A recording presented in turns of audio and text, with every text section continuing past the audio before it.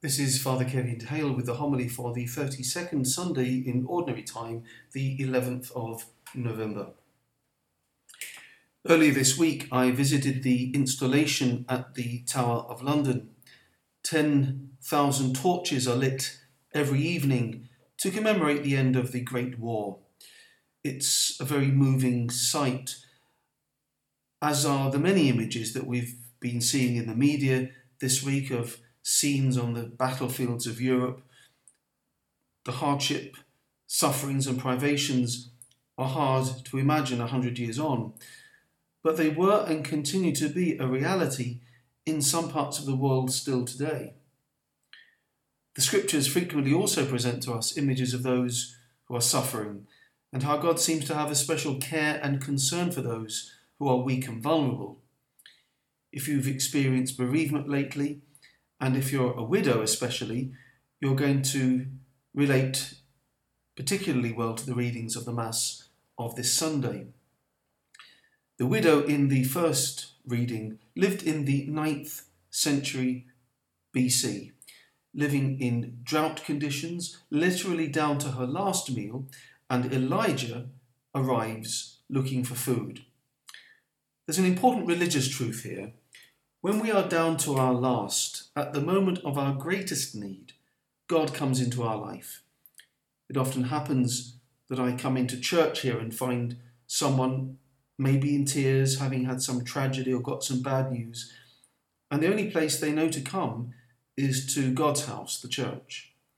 And this is an instinctive sense that we have, because we know that at our lowest point, God will enter in. The opposite is true of when our ego is riding high and everything is going well, when we feel self-sufficient and self-satisfied. At such times, it's more difficult to reach out to God and for God to come in. St. Paul says it, "I willingly boast of my weakness." Why? So that the power of Christ may dwell in me. When we feel powerful, we keep God at bay. So when the widow of Zarephath is asked for a drink and something to eat, she doesn't tell Elijah to go away, or she doesn't say, "Can't you see that we're down to our last meal?"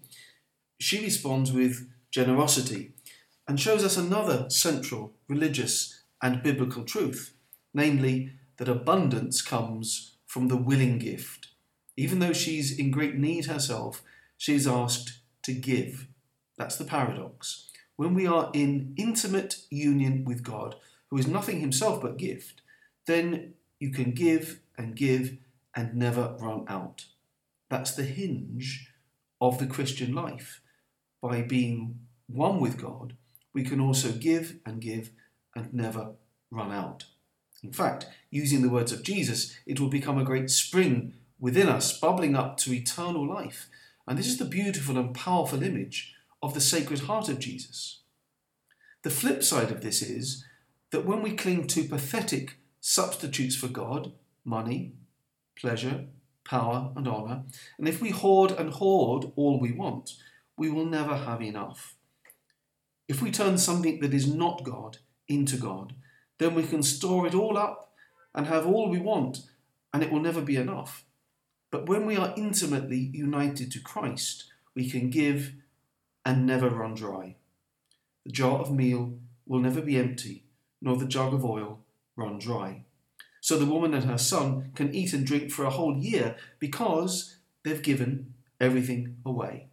The paradox is that we have God by giving God away in the very essence of his being, which is to be gift. If we want to increase our life, we have to give it away. If we want our faith to increase, then we share it. That's a basic principle of evangelization. We often think my faith isn't strong enough, or I don't know my faith well enough, but it becomes stronger when we share it with somebody else. It's the same with the other virtues like joy or hope. If we want these to increase, we have to be bearers of those virtues too. As St. Francis of Assisi famously wrote, asking that he would be an instrument of God's peace and joy in the world, an instrument of giving. The other angle on this type of giving is the widow and her mite.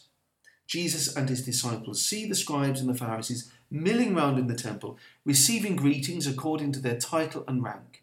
They're in classic hoarding mode, clasping at their dress and status, their power and honour.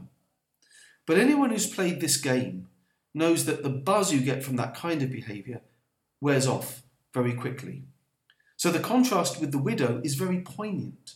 Like the widow of Zarephath, this poor widow comes to the temple and gives the last thing she has for the glory of God. From the little bit she has, she makes her gift to God. The principle is the same. Our being increases in the measure that we give it away. If any of us feel like those widows, that we've reached rock bottom, that we are down to our last meal or our last bit of money, then especially look for Elijah. Look for the presence of our Lord, and he will always invite us to one thing: to give.